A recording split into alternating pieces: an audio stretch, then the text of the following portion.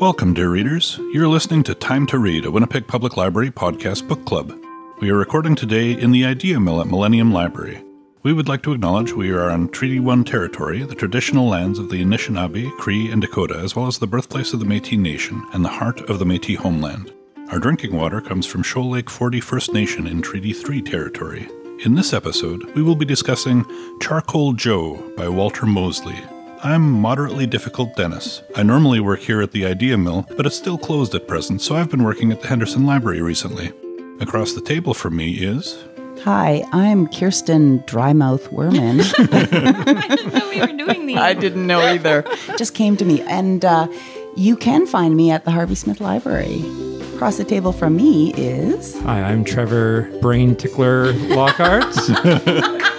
You might find me at the Louis Riel Libraries most days, but today you find me here amongst my colleagues and friends. And across the table from me is... I'm Sleepy Erica Ball, and I'm back at Fort Garry Library these days. A good book can carry me away from an average and ordinary day, yeah. So keep it down, leave me alone, close the doors and turn off the phone, 'cause all I ever really need is a little more time to read. And you, dear readers, we couldn't do this without you. We love receiving your questions and comments because they add so much to our discussion. Let us know how you feel about the books we're reading by emailing us at wpl-podcast@winnipeg.ca or leaving a comment on our website, wpl-podcast.winnipeg.ca. Find out if your comments made it on air by subscribing to Time to Read on iTunes, Google Play, YouTube, and other fine podcasting services. Be sure to stick around for our special segment, Nerd Words for Word Nerds. In a minute, Trevor is going to spoil everything by giving us a summary of this month's book. But first, Kirsten will give us a bio of the author. Walter Mosley. And I should say that I've taken this bio from a mixture of his Wikipedia page, encyclopedia.com, and some various interviews that I've heard and read. So Walter Ellis Mosley, born 1952, is an American novelist, most widely known for his crime and mystery novels. He was born in California. His mother was Jewish, ancestors immigrated from Russia, and his father was an African American from Louisiana. His parents tried to marry in 1951, but even though the union was legal in California where they were living, no one would give them a marriage license.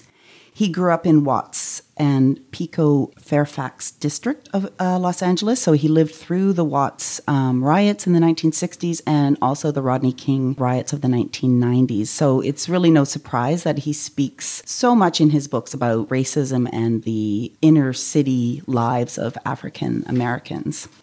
He was an only child. He graduated from Alexander Hamilton High School. I normally don't say where people graduated high school. That was sort of fun. Sorry. And he describes his father as a deep thinker, a storyteller, a black Socrates. His mother encouraged him to read European classics from Dickens and Zola to Camus.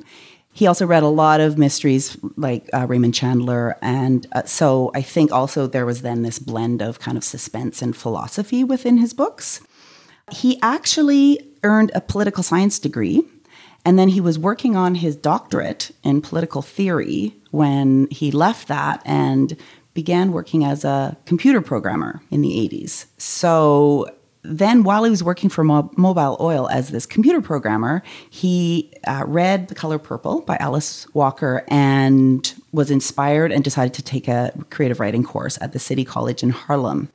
So he only started writing when he was 34. And I guess he's a very prolific writer. He's written, I think, 60 books. And I think he writes every single day, and sometimes he puts out like 2 books a year. And he's written mysteries, Afrofuturist science fiction, as well as nonfiction politics. His first published book was Devil in a Blue Dress. So well done, 34. And then his first published book was then also made into a 1995 movie starring Denzel Washington. He talks about his desire of writing about Black male heroes because he says hardly anybody in America has written about Black male heroes. There are Black male protagonists and Black male supporting characters, but nobody else writes about Black male heroes, which made me think about, what was that book that we read last summer, The Changeling? You're right. Victor LaValle. Victor LaValle, and where we also talked about that it was there was a black hero in that book, and we spoke of it being sort of a unique thing to have that black hero. I remember nothing except the boiling water scene. Oh, jeez. Yeah. It's memorable. Well, you should go back and listen to our podcast, Mr. Lockhart, Brain Tickler. He has been very concerned about sort of the lack of diversity in all levels of sort of his work, and especially publishing. So he established the Publishing Certificate Program at the City University of New York to bring together book professionals and students from a wide range of racial and ethnic backgrounds and economic backgrounds too for courses, internships, and job opportunities. Yeah, I mean, I could go on and on. He was a very fascinating character to read about. Very smart. And I was just listening to a podcast on my way here as well. One of my podcasts that I've been listening to lately, Pandemic Tales, I think it's called, where the host is talking to a bunch of writers and creative folks during the pandemic. And Walter Mosley was one of them. So super interesting person. That is Walter Mosley. Mm-hmm. Does he play an instrument? No. Because I was saying he kind of sounded like the kid in the Dr. Computer guy.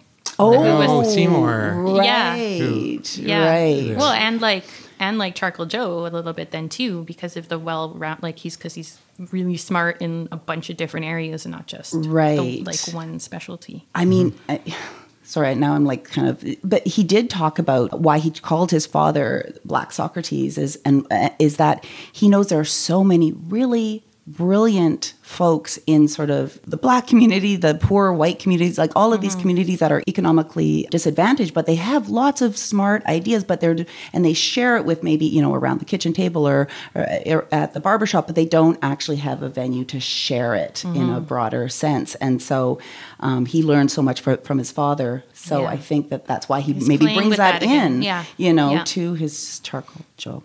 That was my succinct and short bio. Oh, right. And I will do a brief synopsis for the novel Charcoal Joe. Life seems to be finally turning around for Ezekiel Rollins, or Easy Rollins to his friends and enemies. He just opened his own PI agency with 2 other partners, and he has a plan to propose to his longtime girlfriend. What can possibly go wrong? An old pal from the past shows up and asks Easy to meet with a notorious gangster, Rufus Tyler, known on the street as Charcoal Joe. I'm not going to spoil why they call him that here. You'll have to read the book to find out, unless it comes out during our discussion. Anyway, Charcoal Joe has a request. Joe's friend's son, Seymour, a young, bright, top-of-his-class student at Stanford, was arrested for the murder of 2 white men. Seymour is as unlikely a suspect as anyone, but when you're found at the murder scene and you happen to be Black in LA in 1968, there's a little hope for justice. So, Easy takes the case, and we're off with Easy on his latest adventure, meeting a cast of colorful and questionable characters, getting into and out of tight spots, all while getting a glimpse into Mosley's thoughts on race relations and inner city culture in America in the 1960s and today. Yay. Nice. Yeah. Is that all just like from your head? I just tickled my brain, I know. and then out it came. You should probably explain the brain tickling thing. Sure, yeah, before it gets too weird. And it isn't my term. I think I heard one of the Winnipeg Jets who gets tested for COVID every day. I'm not sure which Jet it was, but I want to give credit where credit's due. He calls the test the brain tickler because it's if anyone has not had it, I think 3 of us around the table has. It's a small little swab. It only takes about 5 or 6 seconds, but they go right up there. They go right up your nostril, and it sits there for a little bit. It's a little uncomfortable, but nothing to complain about. Yeah, 5 seconds. But it just feels like they're just giving you a little tickle. So that's where it's from. Although you were saying, Kirsten, yours was more of a jab than a tickle. It felt like more of a jab because it surprised me. I had no idea. Well, I was surprised too. Okay. But it was more. But my nurse was really nice. She gave me a Kleenex. She kind of described how I would feel. So I think maybe Kirsten, you got it done right at the beginning, right? Exactly. Maybe they were still learning how to do it. Yeah, maybe the person you hadn't done that many yet, and they were jabbing. And now they're tickling. That's right. Aw. And since we're talking about the nickname you gave at the beginning of the podcast, one of the questions we asked when we were putting out questions on social media was, do you have a nickname? Because so many characters in this book are known primarily by their nicknames. Which is awesome. It's like every character. Yeah. It's nonstop code names. And their nicknames are so great. They're amazing. They say so much about the character in just one or two words too, you know? Yeah. Yeah. But growing up, I didn't have any nicknames. The closest to it was when I was in high school and my basketball team was going to the provincials. We had a pep rally and they had to come up with a nickname for every player on the team. And the best they could do for me was Bear. Oh. Dennis the Bear. And it's like, it was only ever used that one time. It didn't stick. No nickname has ever stuck with me. And when I think about my friends too, we don't have nicknames that we call each other. I mean, my wife, it's, sweetie, honey, like that. But anybody have nicknames? No, the closest I got was when I was like a kid, because my dad loved I Love Lucy. So he called me Ricky Ricardo. But that's just a play on my name rather than a nickname. Yeah.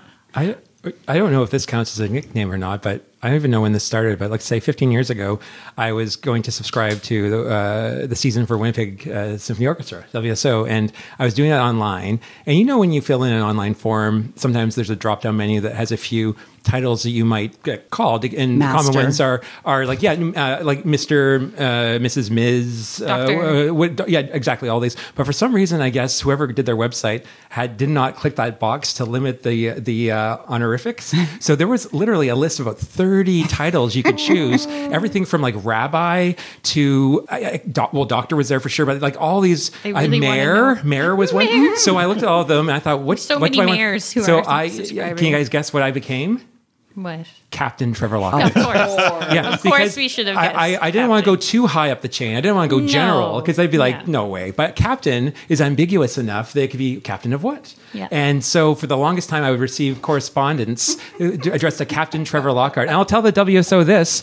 I kept renewing my subscription because you liked it. Yeah. Just for that. And whenever I told people the story, sometimes they would start calling me Captain. Yeah. And one time when my wife and I were on holiday in the Wisconsin Dells, I actually bought a captain's hat. And the only reason I was allowed to is because Marla was in a really great mood. She was eating like a candied apple. Allowed to by Marla? Yeah. And I was like, Marla, look at this, a captain's hat. And she's like, you should totally get it. and I did. And I don't have it anymore. But for that little holiday, I wore a captain's hat. Like an idiot. So, but, like an awesome idiot. The WSO got caught up to me, and now I'm Mr. Trevor Lockhart. Did they ask you for proof, or did they just stop calling you captain? I'll tell you what happened. A couple of years ago, I was ill and I was in the hospital, and we missed a concert. So my wife called to try to see if we could get a refund. And then the person at WSO said, "Oh, it says Captain Trevor Lockhart," and she goes, "No, he's not a captain." So that's why I lost my honorific. So if anyone from the WSO is listening and they want to upgrade me to captain again, I will happily take it. We'll get him another captain's hat so that he looks the part when he goes to concerts. Maybe I read too quickly, but why is Charcoal Joe called Charcoal? Like there's like charcoal. I know there's like reference to there was. When he's interrogating somebody or when he's intimidating somebody, he'll do a charcoal sketch of them. Yeah. In charcoal, and he turns and says, "Look at this. Is this a nice likeness of you?" And you're like, "I guess," because you're afraid. And then he beats you up, or he sticks you in the river, or is that was my take on it? Oh, okay. Well, my take on it was just that he liked to make charcoal drawings. That's what I sort of thought, but I didn't. It was just this little quirk to the character, like he's a potentially dangerous individual with people who do his bidding, and he's very mysterious, but he also has an artistic side. And because everyone was scared of him. Oh, yeah. Yeah. Yeah. Except for maybe the other mobsters that showed up in the story. It was a little hard to tell. Yeah. Because Joe kind of... You mean like Watercolor Pete? Yeah. But Joe kind of underplayed his influence. Like, the police thought he was just a small-time gambler, but he had more connections than that. But sometimes he seemed like maybe he wasn't so bad, but at other times it's like, oh, he got intimidating really fast, you know? I think it just made for a more complex character. Yeah, just a little bit of insight into him with even just that little bit of knowledge. Yeah. Yeah, that's one thing I found about the book and other writings of his that I've read recently is just a lot of times you read a book and some of the side characters, they're not very well fleshed out, but a lot of Mosley's characters are very well fleshed out. They're not, even the thugs often have something that distinguishes them and gives them a bit of character. So there's a lot of characterization going on, which I thought was really good. I liked Fearless. I mean, everyone liked Fearless. Fearless was awesome. But yeah. Well, and I liked also how they kind of introduced Charcoal Joe, because there were, you just hear little bits and pieces. Oh, I heard he did this, and you get this image of him before he's ever introduced. Right. And it was a little bit, it reminded me of like Kurtz in Heart of Darkness, where you hear about him for so long, and then you finally meet him. And so maybe he isn't as bad as everyone thinks, but he's got this reputation out there. And so when you do finally meet him, you're like, oh, this is the guy that, for the first, 40 pages, they're, or maybe it isn't even that long, but it just seems like there's quite a nice little lead up to when Easy goes and actually meets him. Yeah. And then you find out even more about him in terms of, but I mean, I won't say anything because that's a really big spoiler, but... What I really liked is later on towards the end of the book, like they've built up Charcoal Joe through this whole thing, right? And so this is a dangerous guy you got to be careful with. And towards the end, when him and Easy are having this conversation about stuff, and Easy's trying to make sure he's not in danger, and Joe is kind of saying, well, I'm not going to mess with you. Right. And then he goes on to list all these reasons, things he knows about Easy. It says, yeah, you're not someone I'm just going to mess with. Yeah. But at the same time, don't mess with me. Yeah. And I was a big fan of pro wrestling back in the day. And one of the things about pro wrestling is you have to make all the characters a legitimate threat, right? If your big tough person is going and wrestling some nobody, it doesn't impress anybody. But if you're so when you're building someone up to fight the champion, they've got to beat down a bunch of people and do it in a convincing way to make them a realistic threat. And that's how you know your champion is a strong champion, right? And it's the same thing here. It's like, Easy and you've seen all these things he's doing, but at that moment when you're already so convinced that Charcoal Joe is this really dangerous person, he acknowledges his respect for Easy. Yeah. And I thought that was a really strong moment there. Yeah. And there were a lot of good moments in this book. Well, I mean, and it being the 13th or 14th or whatever in the series, as soon as you start reading, you get this idea that Easy Rollins is a legend because everywhere he goes, people are like giving him haircuts for free and cars for free. And every character you meet is like, oh, it was like I had saved his sister from a kidnapping ring 4 years ago. And it's like, what? Who are you? Like... He's walking around like a living legend. And he had slept with everybody. Or he's already slept with everybody or everybody's sister, but everybody loves him and just like wants to make his life easy or is scared of him. And like you say, that's because it's the 14th book in the series. But it also just added this like mystique, right? Where it's like, what's that story about? Yeah. I have to admit, interesting. I was a little nervous when I started reading this book because we were going to ask a bit about, series books and whether you normally start at the beginning or whatever. And I'm a person who really likes to start at the beginning of a series. And I did with this one. I got the first book and then I got the second book in the series just so I could have some concept of the character. But some series, like I'm gonna call out Robert Parker for this. I used to read the Spencer novels back in the day, and at the beginning, he's a tough PI, and he meets some characters, and stuff happens, and it was exciting. But by the time you get, quite a ways into the series, Spencer was Superman. No one could ever jump him. He'd never get caught by the bad guys. He always fought his way out. He was untouchable, and I got really bored of it at that point. And at the beginning, when they were kind of building up all this stuff, and his girlfriend goes off with a king, and I know that was what he's got all these connections, and his buddy Mouse, who at the beginning of the series was like this street psychopath that you did not want to cross. Yeah, but I didn't really have a sense of him. Yeah. Except for how people described him, like, oh. Yeah, because he's essentially an international psychopath now. But, I was worried that he was going to fall into the same thing. And about a quarter of the way through the book, I was thinking, I don't know if I really like this. But then it continues on, and it's like, oh, no, he is still vulnerable. He's still working stuff out. He's still got a lot of that character and stuff. And he didn't become a Superman character, which I really don't like in detective fiction. Yeah. Yeah, but you can tell that he's been around, and but also because he also, like you were talking about charcoal gray, Charcoal gray. Great. A pink color. Charcoal Joe had lots of connections. Well, Easy had a ton of connections, Yeah. like you were saying, getting all these free haircuts and everything, and it just felt like he knew where to go to get information. He knew the person that would have the information he Yeah. needed, and that person happened to owe him a favor often, and Yeah.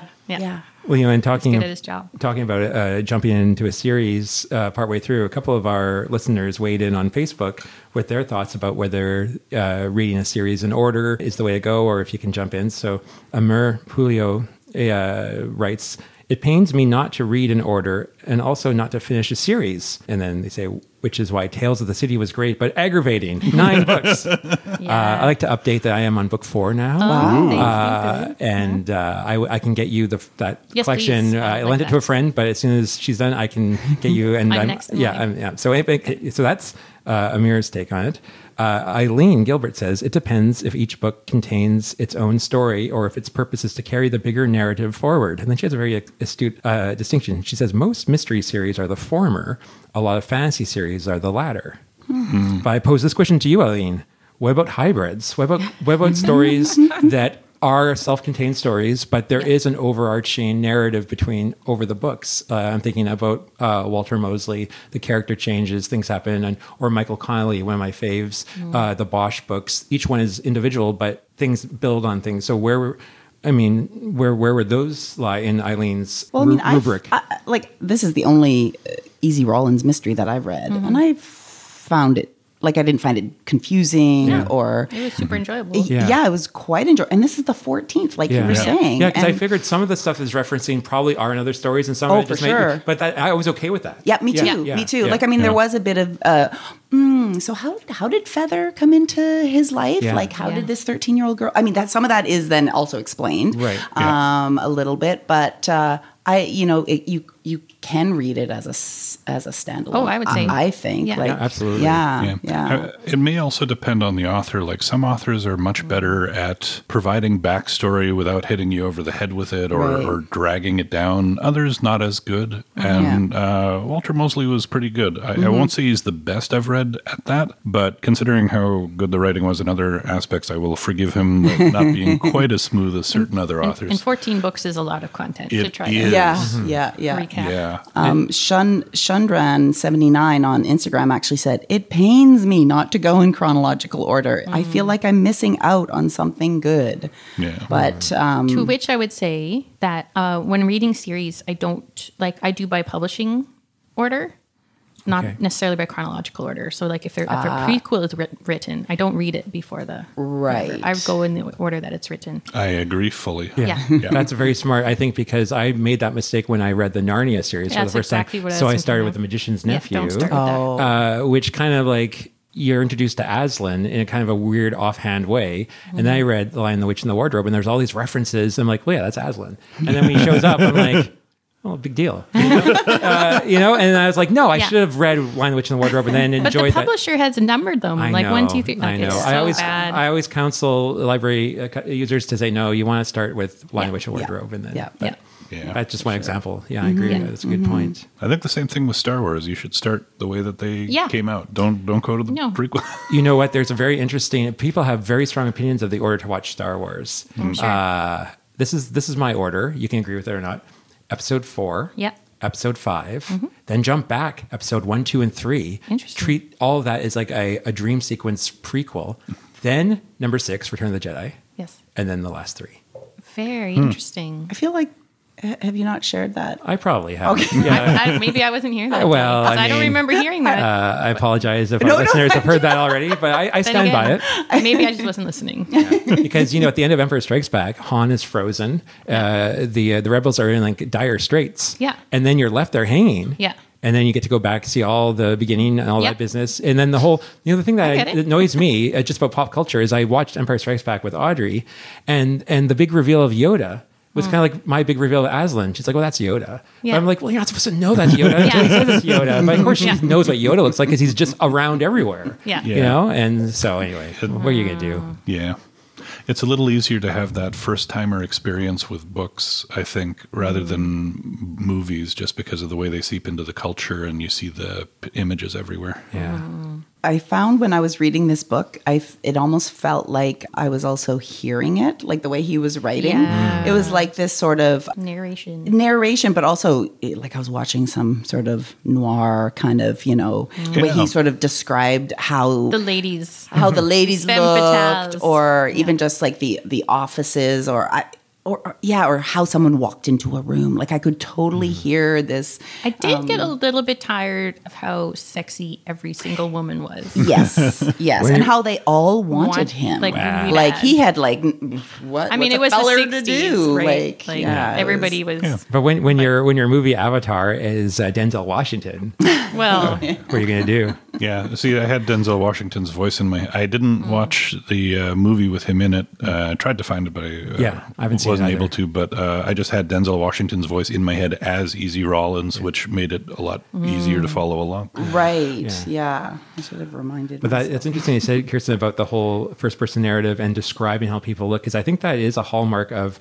noir books, like even as far back as like Raymond Chandler, and that they're very specific in talking about a person comes in the room and how they look, because these PIs are all about the detail, right? And if they need to remember something for something future, they'll recognize. But it does come across sometimes creepy, like when a woman is described in full detail. Yeah, and but what's interesting about Walter Mosley, I found, is almost every character that he encounters, part of the description is their skin tone. Yes. Yeah. Which is missing from a lot of the classic noir stuff, because they're all white. Yeah. Except for maybe like, unless they were super, super white. Yeah, or like the car Super park pale. person who happens to be a black person, or or whatever. But like, it's so it's so interesting how that part of the description is so important to Easy's character, where this person, their skin tone and color and very, very Race different. was constantly present. Referenced. Yes. It's I made note of it too.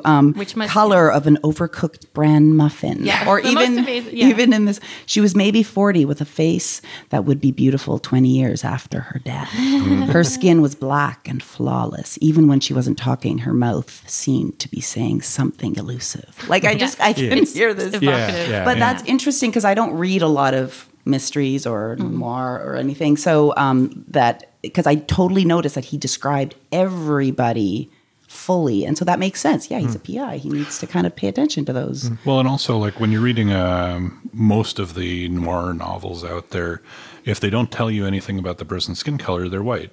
Yeah. And if they're not white, then they'll tell you, oh, this person was Chinese, or this person was black, or something like that. Yeah, exactly. Whereas he's describing the primary characters in Walter Mosley's book are diverse, because, a white person mostly is white, whereas the black community, there is a range of skin tones and histories and other things like that. And he's bringing that extra depth to it, which is nice, because it's a part of the theme of his stories. And it makes sense to integrate that kind of thing into it. But it also, it reminds me of when you grow up white and sheltered, and you have the privilege of not being faced with race issues. Like, it's a problem. You know what I mean? And so it's the same in books. Like, the fact that in most books it's not even talked about is a problem. Yeah. And the fact that it's so noticeable in this one is more about its lack elsewhere than about its presence here. Absolutely. Yeah, I mean, I made note of, even when he does describe white people, one person he was describing, he was thin and his white skin had a tinge of red brick to it. Like, but even just that type of description was sort of interesting. And that, it made me think of, too, this Quarantine Tapes interview that I was listening to. He said he really doesn't like the word African American. And the interviewer was asking, oh, why? And he said, because, Africa's a continent. So, and it just it's more speaks genetic to diversity in Africa than between any other places. It speaks to our ignorance of African countries, because it's not like, we say like he was saying, like Polish American or, you know, German Canadian or White Canadian. Yeah, but we don't say, you know, European Caucasian, Canadian or, you know, And we, it also Canadian. discounts anyone that's from Cuba or the Caribbean or any Yeah. other part of the world Yeah. that, you know, Yeah. It's is not darker. Africa, Yeah. but is Yeah. darker Yeah. skin tones. Although I will say part of what I've read about that, and I think this plays partly into that, is like when people talk about something like Black Pride and they wonder, well, why is it pride and skin tone? And well, it's partly because many people who were brought to North America as slaves, they don't necessarily have a history of where they're from. They've lost their heritage because it was taken from them. So they can't identify as having come from Nairobi because they don't know that that's where their ancestors came from. It was taken away. So sometimes that's part of why, you know, you make a blanket term like Black Pride. Yeah.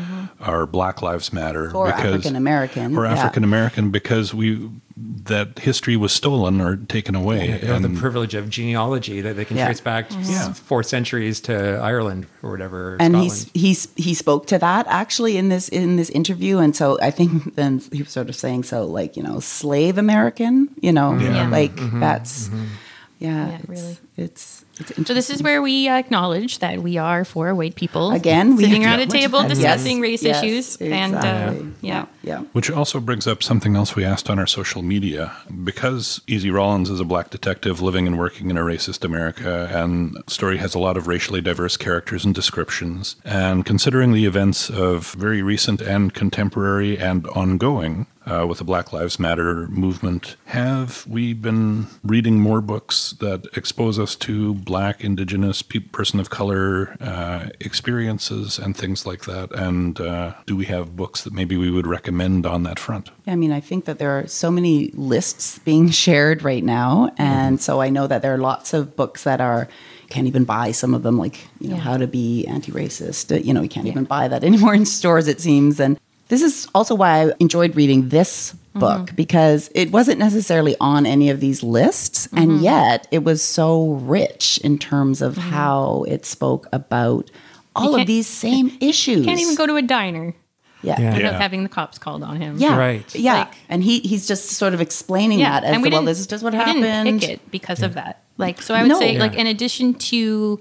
any of the lists being made by people in the communities, you know, minority communities that you might not be reading, check out your favorite genre and see if there are any people of color. Well, there will be people of color authors. There might not be many, but read those or buy those. You know, look for Asian authors or Indigenous authors or Black authors. If you like fantasy, look for them in fantasy, because there's amazing sci-fi centered in Africa in the future. So yeah, just go with what you're already interested in, but diversify. I was a big fan of the Marvel series that they had on Netflix, including Luke Cage, which is the main character is a black man with superpowers, just like the rest of the series. And after I had watched the series, I came across an article talking about how in that series, one of the things that stood out from other Marvel series is that a lot of characters in that book read books while in the show. Like, they would sit around the barbershop and they'd be reading books. And so they made a list of the different books and things that were referenced in Luke Cage. One of them was Walter Mosley, which was one of the reasons that he was on my mind and why I had suggested it as a book for us to do. Oh, that's interesting. But these were, you know, a good selection of books. So I'm going to try to remember to put that in our show notes if I can find that article again. Well, and I know for myself, I definitely had to check my own bias and privilege when it came to noir books, because before reading Walter Mosley, if I had to name, if you were like, name 3 or 4 noir authors, I would be naming white men, to be honest. Yeah. And I did a little digging, and I found a couple of resources that have lists of, if you enjoy detective noir, there's a list of authors who are, to use the term, African-American mystery writers, but which we can put up on the show notes, including Walter Mosley, or like Chester Himes is considered the sort of the father of noir. He wrote stories right at the same time as Raymond Chandler, but not known as well. But the thing that I found interesting with this list, how so many authors actually are women as well who write in this genre, which when you think of noir, I don't necessarily think of that. So there's a list of African African-American women authors who, spoiler, one may or may not be in my Tell Me About Another Book anyway, series. So anyway, it's very interesting. I learned a lot by researching noir authors and African-American authors. Well, and that's why I also found it interesting when I was researching Walter Mosley that he started this publishing house sort of school through the college in New York to make sure that we do hear more of these voices, and they do get published because they're out there. I just shared on social media that I just finished reading the graphic novel version of Kindred by Octavia Butler, and it was amazing. Since I joined this podcast, I now read like way more graphic novels for some reason. But I'm diversified because of this. Yeah. Anyway, it was really good, and I admit I haven't actually read Kindred, so now I'm definitely going to take that on as well. When you were talking about in the Marvel Comics and the lists of books, and they really love to read, and they were reading all the time, I was noticing that too in this book as well. I mean, he even talks about how I love to read and I love words, and you can tell that. And there was a part where it describes him reading The Confessions of Nat Turner. Oh yeah, William Styron. Yeah, and then he's sort of just reading it, and then it sort of affects how he is thinking about things thereafter. And I just thought that was interesting as well, to sort of bring some of those titles into a story that, I don't know, you maybe don't necessarily always see in a mystery, in a murder mystery, you know? I just read a book that had the most references to other books of anything I ever read. It was called Among Others by Jo Walton, and it's a fantasy type, magical realism fantasy. It was very good, but the main character is a young lady who reads constantly, and I think it takes place in the 70s in Britain.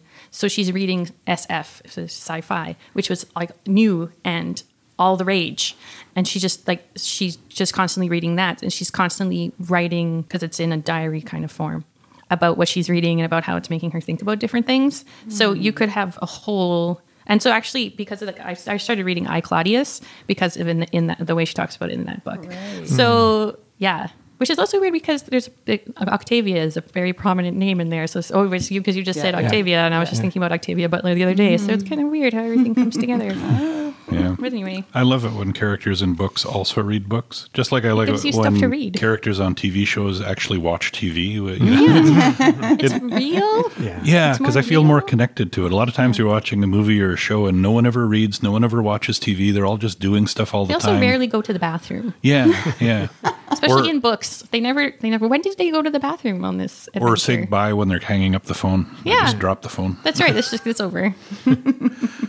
So sometimes people talk about summer reads or beach reads or stuff like that. Do you guys ever pick books based on the season? Or no, just mood. Yeah. And it's funny because when I came up with that question, actually, I hadn't actually read the book yet. So I was like, oh, it's a mystery. So, quick, easy, mystery read, right? And then I was like, oh, wait a minute. This is a little bit deeper than that. And yet still very readable and enjoyable. And, totally you can read it on a beach. But, Yeah. No, it's one of the things about genre fiction. It often gets pigeonholed as a certain type of thing. But, there are mysteries and romances and westerns and other books that are generic, and there are some that have a lot of depth to them, and you can pick a genre fiction and still have depth to it. Although I also confess to liking certain types of really generic genre stuff. Sometimes that's what you want. Yeah, like for mysteries. I love the ones with a bad pun in the title, and it's some amateur who has no business trying to solve a crime who manages to solve the crime, and they're like in a book club, or they're crocheting. There's this crochet series. It's like by hook and by crook, and it's like I love that stuff. It's cheesy as heck. I can read, but you know what you're getting, and you love it, and it's just like comfort food, and it's and cozy mysteries. Yes. that's That's what that's called for me. I think for me, it's not so much a genre that I get hung up on, but more like I become a completist. Like if I find an author I like, I want to go back and read everything they've written, and then I kind of just become obsessed. Hence, Tales of the City, all 9 books. So, but I find that the seasonal thing comes into play more for me for like movies. Like, which remember there was that time when we could go to movie theaters and we'd watch movies. Like there was certain summer big movies. I feel like summer movies or long series are like a winter thing. So that sort of is more how I change with the season, but I don't really tie it to my reading. Yeah. So I have a theory. It's called reading is like eating. And it has many parts, and someday I will write them down. But part of reading is like eating for me is that when it's time to get dinner ready and you're like, what do I feel like eating today? That's how I treat reading. It's like, what am I going to need to eat next for my brain? Yeah. What haven't I done? So that's how I do it. So speaking of reading as a way of eating for your brain, I think unless anybody has some final comments on Charcoal Joe, we could try. Is anyone going to read more of the series? I would really like to start from the beginning. Yeah, I think I'd like to read Devil in the I did the same thing as Dennis. I got the first book, and then I just bought it on a popular online book service, and I donated it. I added it to the collection because I don't think there were very many copies when I did. So if someone has my copy, I just want you to know that I was eating a banana, and so that little mark at the beginning of chapter 16. Banana. Trevor. And I know, I try, it's mostly gone, but it's a very slight stain. There's a little bit of a questionable stain, not enough to withdraw it, but banana. And the other thing that's not maybe obvious from just reading this one is that the series actually starts right after World War II in 1940. Oh, wow. Late 40s, because he was a World War II vet. So it spanned like 30 years. So I'm imagining over the 14 books, it probably spans 20 plus years. Wow. And so you get to, so the second book in the series is several years after the first one. Okay. And so it's obviously, he spaces them out, so it's not like he unrealistically has an adventure every 6 months that has all this stuff. I wonder if he wrote that first one with the idea that it would be a series, because I know that I was reading that. I mean, Molesley. Oh my gosh, my brain. Malter Wolseley. Malter Wolseley was very, very close to his father, and his father had a similar kind of life experience as Easy, and coming back from the war and sort of in the war, sort of being treated like a hero, and then coming back to the States and being treated just like a second-class citizen. And it sounds like that's Easy's experience as well, and so they're sort of mirroring, his Easy and his father. There's a passage in one of the books, and I can't remember which one it is right now, but there's this one French lady. Was that in this book? Oh yeah, or one of the previous ones? Assiette or something. Yeah, where she liked black men because she had first met them as liberators in World War II. That's right. So now we'll move on to the most awkwardly worded segment of our show. Can you tell me a book I would also like? Has anyone got any recommendations? Sure do. Yeah. I alluded to one earlier, but I can... Okay, well, as I was mentioning, I found an interesting group of authors. The one I want to recommend, her name is Eleanor Taylor Bland. She has a series featuring an ex-cop, Marty McAllister. And Marty McAllister is the first African-American female detective to star in her own series.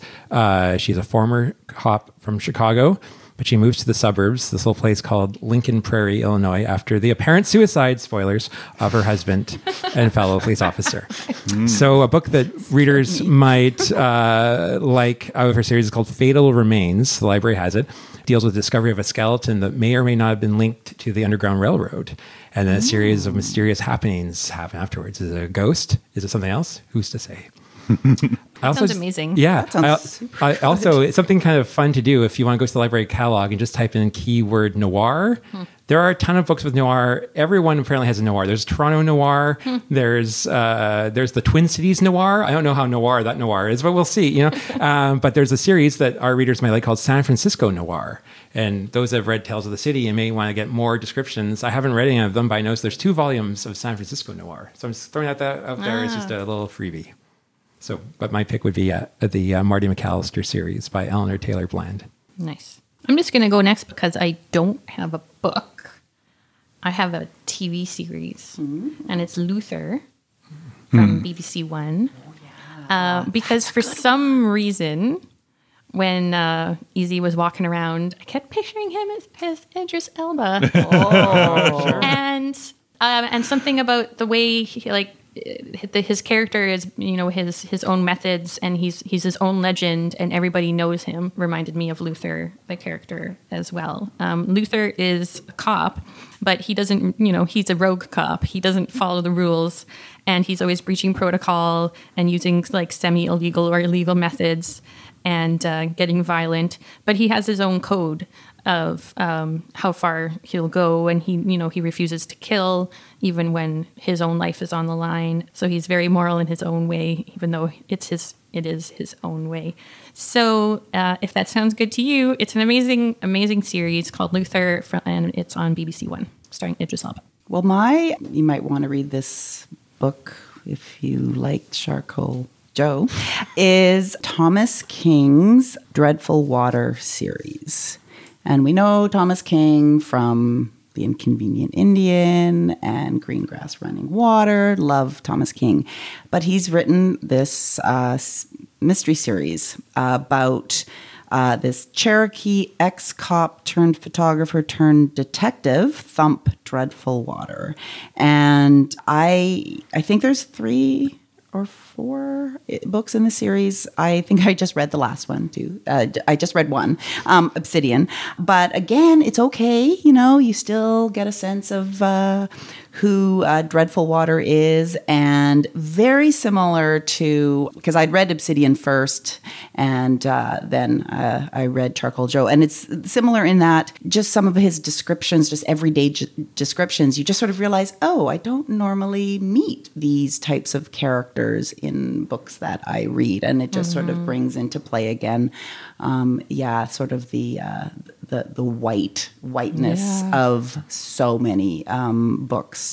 I found it very enjoyable. I like Thomas King's writing, and like I said, I don't read a lot of mysteries, but it wasn't also very complicated for me. Like the Charcoal Joe, like that was it felt complicated to me, and there were like lots of people. There were lots of people. Yeah. And Obsidian, there were still lots of people, but I don't know. I think I felt like I could also follow a little bit easier. But so yeah, that's the Dreadful Water Mysteries series by Thomas King. Just before we get I just wanted to speak about all the characters in Charcoal Joe. I love the part at the end when Whisper says, "I think I might need you guys Tuesday night," and then it was like, because I'm no questions asked. Yeah, the other 2 partners have their own thing going on through the whole book, and you wonder, and then you finally get a little glimpse into what Whisper's been working on. You're like, what? Like this is. But anyway, that's all. Sorry. There's a whole other plot. Yeah. There's like a whole story going on. There's a whole fan fiction thing you could write about what Whisper's up to. Absolutely. Yeah. So at the beginning of chapter 13 of Charcoal Joe, Easy reminisced about something his father told him when he was a child in the tiny town of New Iberia, Louisiana. And though it's not mentioned in the book, that's where Easy was born. I paused when I read it because it reminded me of another noir mystery series that's connected to New Iberia, the Dave Robichaux series by James Lee Burke. Dave Robichaux starts out the series in the Neon Rain as a police detective in New Orleans, Louisiana, but in subsequent books in the series, he spends most of his time in New Iberia, and so much so that the New Iberia travel and tourism page actually has a whole section on James Lee Burke on it. Like Easy, he's a veteran with a complicated and difficult past who makes a lot of ethically compromised choices in order to mete out some small measure of justice. Like Easy's friend Mouse, Dave's best friend Cletus is a violent and dangerous man whose story weaves in and out of Dave's life regularly. Both Robichaux and Rollins live in a world where even their friends are hard to trust and they're surrounded by racism, corruption, and injustice. Unlike Easy, Dave is white, so his interaction with the racial issues of his time and place play out differently, but the issues are a part and parcel of the world that they inhabit. And because I strongly prefer starting a series at the beginning, I'm recommending The Neon Rain, which we do have at WPL. If you like movie adaptations, though, keep an eye out for In the Electric Mist, which features Tommy Lee Jones as Dave Robichaux and John Goodman, speaking of nicknames, as Julie Babyfeet Balboni. John Goodman? John Goodman. I love him. I love John Goodman. Yeah. It's an adaptation of the 6th book in the series, In the Electric Mist with the Confederate Dead. Ooh, good recommendations. And now we will move on to Nerd Words for Word Nerds, everyone's favorite segment of the show, where each of our hosts boils down their most prevalent thoughts of the past month into one word. Who would like to go first? I'll go first. I have 2 words. One is the smart word, and one is the real word that I wanted to talk about that's been bugging me.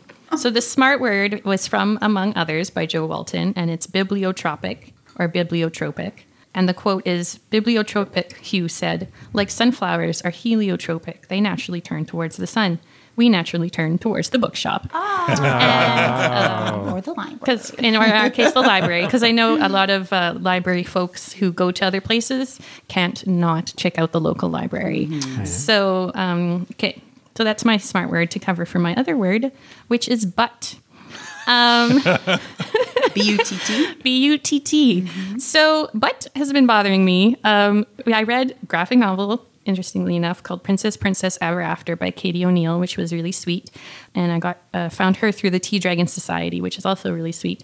But anyway, it's about 2 princesses who go adventuring and they save a prince and they start calling him Princess Butthead or something like that. And I was reading it to Meredith and we could not laugh every time I said butt or butthead. And so that was the word of the day for a while in my house. And then I started to think about butt and butthead and why is head butt and butthead two different things, and can you ever butt somebody because of the different things. So I had to look up butt, and so I looked up butt, and Wikipedia or Wiktionary has a very long article on butt. Wow. And I just, but to answer the question is, it's 2 different butts. One comes from the end of a thing or the bottom of a vessel or something like that. And then Butt of a gun. Or the butt of a gun. But Cigarette when butt. you get into cigarette butt, there's actually lots of kinds of butts. And the verb to butt comes from a whole other etymology. So Buttress. you could technically butt someone. Yeah. There's also a butt that is a unit of measurement similar to cask for containing liquids. It's 126 wine gallons. That's a big butt. Yeah, there's a big butt, and there's pictures on Wiktionary if you want to find out all about that kind of butt. That was my deep dive. So can butt. So can a butt? Yes, it can. Yes. It's one of those really weird English things. And then there was something where how buttock is actually like half a butt. No. So, yeah. Well, yeah. Oh, because butt talks Buttock. would be the 2. Yeah. Yeah. Okay, yeah, sure. Yeah. I never thought of it as a singular. Yeah. Well, you have a pair So- of pants to cover a pair of buttock. It's a this- very strange word. And And this it's all happens actually, in the desert. You could have it happen on a butte. Yes. see? It's actually very interesting how such a non-word word is super complicated. And also, if you are interested in language, I'm also reading right now a book called Lingo, which is a Swedish guy who speaks about 1 million languages, has about like a page and a half on a bunch of the languages of Europe and about like a weird things about each of them. So there's like 60 of them in the book, but it'll be like a page and a half where he talks about like a weird thing about that language or about a certain way that language describes things. And then he has, at the end of each, he has words from that language that have made their way into English. And then a word from that language that English should have a word for, but doesn't. So I think that's why I was specifically quite interested in where funny little words come from. Bibliotropic and butt. And butt. Sure. Well, my word this month is onward. Now, I came across this word a few years ago. Turns out that it's actually the motto of the city of Calgary. And that word stuck with me for a while. Just as an aside, Erica, don't answer this. Does anyone know Winnipeg's motto? One great city. That's in the middle of it used to the be continent. It used to be unum cum virtute multorum, one with the strength of many, but yeah. Well, and the reason I said Erica don't answer this, I think you had this as your signature for a while on your emails.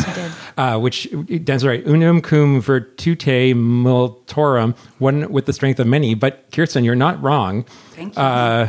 Because for years and years, there was a sign on the edge of the city as you drove in called "Welcome to Winnipeg, one great city." And of course, John K. Sampson and the Weaker Thans have a song, "One Great City." Who also has a song about his cat named Virtute. Oh. Anyway. So, but then, okay, about 10 years ago, they took down the One Great City signs and they put up... Well, do you know why it was one great city? Yes. It's because when it was all amalgamated from the different communities into one city. One great city. One great city. Oh, see, I didn't know that. Which is also why one with the strength of many, because it was many communities into one. Yeah. I thought it was... Well, I guess those are both true. But Thank you. I guess. Thank you for validating us, Trevor. No, but what I'm saying is, but I had a little different information, which had nothing to do, it doesn't contradict what you guys had, is that the sign was yellow and blue because it went up in 1990, the last time the Bombers won the Grey Cup. Oh, I didn't know Before, like last year or whatever. But so it was up there for years and years. 10 years ago, they decided they're going to put it down. So the city, the mayor of the time, put a survey out to see what should the new slogan be. And so these were the finalists. Aside from Heart of the Continent, because that's what it says now, Heart of the Country, City of Opportunity, Center of It All, or in the classic Winnipeg, it was like, we don't need a slogan. those were the top. They say just put up new signs. Yeah. So, but so anyway, just back to Onward. This is all saying that it's sort of become a personal mantra of mine and embodies my belief that to be alive is to continually move forward and try not to dwell on past failings, trauma, bad blood. And I've seen it to come into play at an institutional level over the past few weeks here at WPL, where we've begun to reintroduce and introduce new services like holds, pickups at every branch, new collection offerings like grab bags that people can place on hold. And I just want to do a quick shout out to all the staff who were assigned to Riel at the beginning of June. I was so impressed with everyone's attitude and flexibility. Some of the staff I hadn't met before or let alone worked with, but we just got it done. And from what I've heard at the other locations that first opened, it was a very similar story. And this past couple of days, I was talking to one of my part-timers who is now back working, and she doesn't know my secret Onward word, but she was telling me that she tells herself just to keep moving. Is her sort of word. And so then I told her about Onward, and I didn't realize that we both had this sort of thing that we keep tell. So, and also our customers too are adapting to our new system as well. And we're getting many comments, mostly positive, about the fact that we're open. And I just wanted to say something to our customers who primarily use the library as study space or access the public computers or idea mill, printers, or you just like to browse the collections. We haven't forgotten you. And like everyone else, the biggest priority is the safety of our community and the staff, and we're striving to give the best possible customer service while still respecting the public health guidelines from the province and interpreted by the city. And so I know there will become a day when we want to become more normal, and that day is coming. We just don't know when. And again, onward, onward is all I'm going to say. Onward. Onward. Yes. Lovely. My nerd word is sort of, I'll just come afterwards because it's sort of related a little bit. It actually does come from the book. It's not a word, it's a phrase. In for a penny, in for a pound. That Easy talks about this older woman who gave free advice on the street to people, and he would spy on her, trying to sort of, glean her wisdom. And I was like, I don't actually know what that means. In for a penny, in for a pound. So I did look it up on cambridgedictionary.org. Once you've started something or are involved in it, you should complete the work, although it has become more difficult or complicated than you had expected.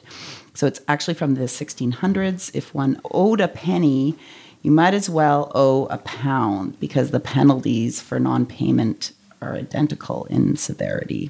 But it just made me also think about this time that we're in right now, and especially because so many people are talking about COVID fatigue or pandemic fatigue. And I think some of us are worried that, we were all so good for those first 4 months, and now, maybe there is some fatigue, but we we're in for a penny, in for a pound. Like, we got to complete this work of keeping each other safe. And so even if you might feel like, I just need to go in there and browse the library, or any sort of restriction that's maybe upon you, it is difficult and it is really complicated right now. And it's, I think, more difficult and more complicated than we had all expected. But we have to complete the work so that we can go forward and onward. See, it's catchy. It is. My nerd word for this month is drawn directly from the story, because my nerd word is easy. It was an easy choice. Easy can be defined as achieved without great effort or presenting few difficulties, or free from worries or problems. As a nickname for Ezekiel Rollins, it has that wonderful quality of being the complete opposite of the lived experience of his life. Easy is a very appealing word. It rolls off the tongue without difficulty, and it promises reward without significant effort. It tells us that things will be okay, we can relax, and let our stresses evaporate because it's not going to be as hard as we thought. When things are easy, we can be calm and measured in our approach to the world.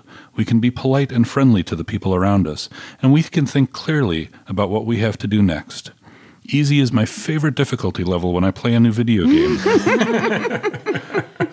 When I'm not having my eggs sunny side up, I like them over easy. I don't even really know what over easy means in that context, but I'll order them that way at a diner because it sounds like it will be good.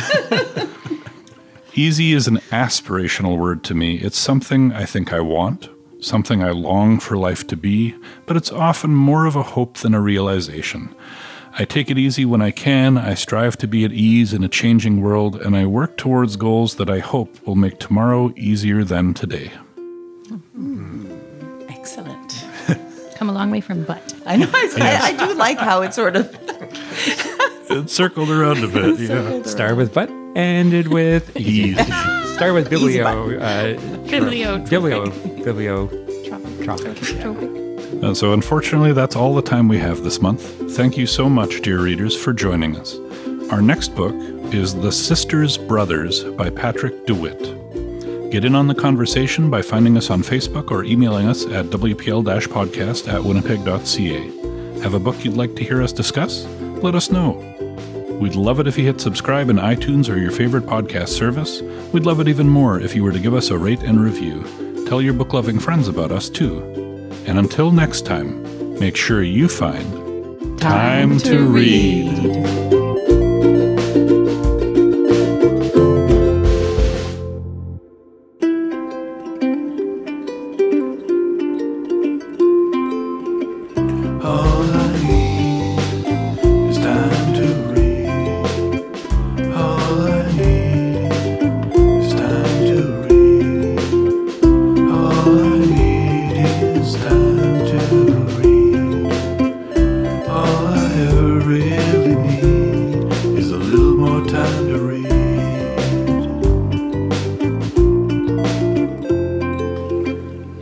Article that would have been really great if I read it all, but I printed it off this morning. Surveying the genre, African American detective fiction. I have no idea what it says. I imagine awesome. it would give us some put it in the insightful show comments. notes. But 5 pages here of probably really good stuff that would make us all look super intelligent. But you know what? You could put it, just mention it in the read-alikes section, and then we can sure. We can put it in the show notes. Okay. And just say if you're interested in. Yeah. Oh, I printed it twice. That's why it looks so long. Oh. It's 2 pages. But I couldn't do it. I just couldn't do it. Couldn't bring myself to read it. Time. I could probably read it right now if you guys give me 5 minutes. But it's fine.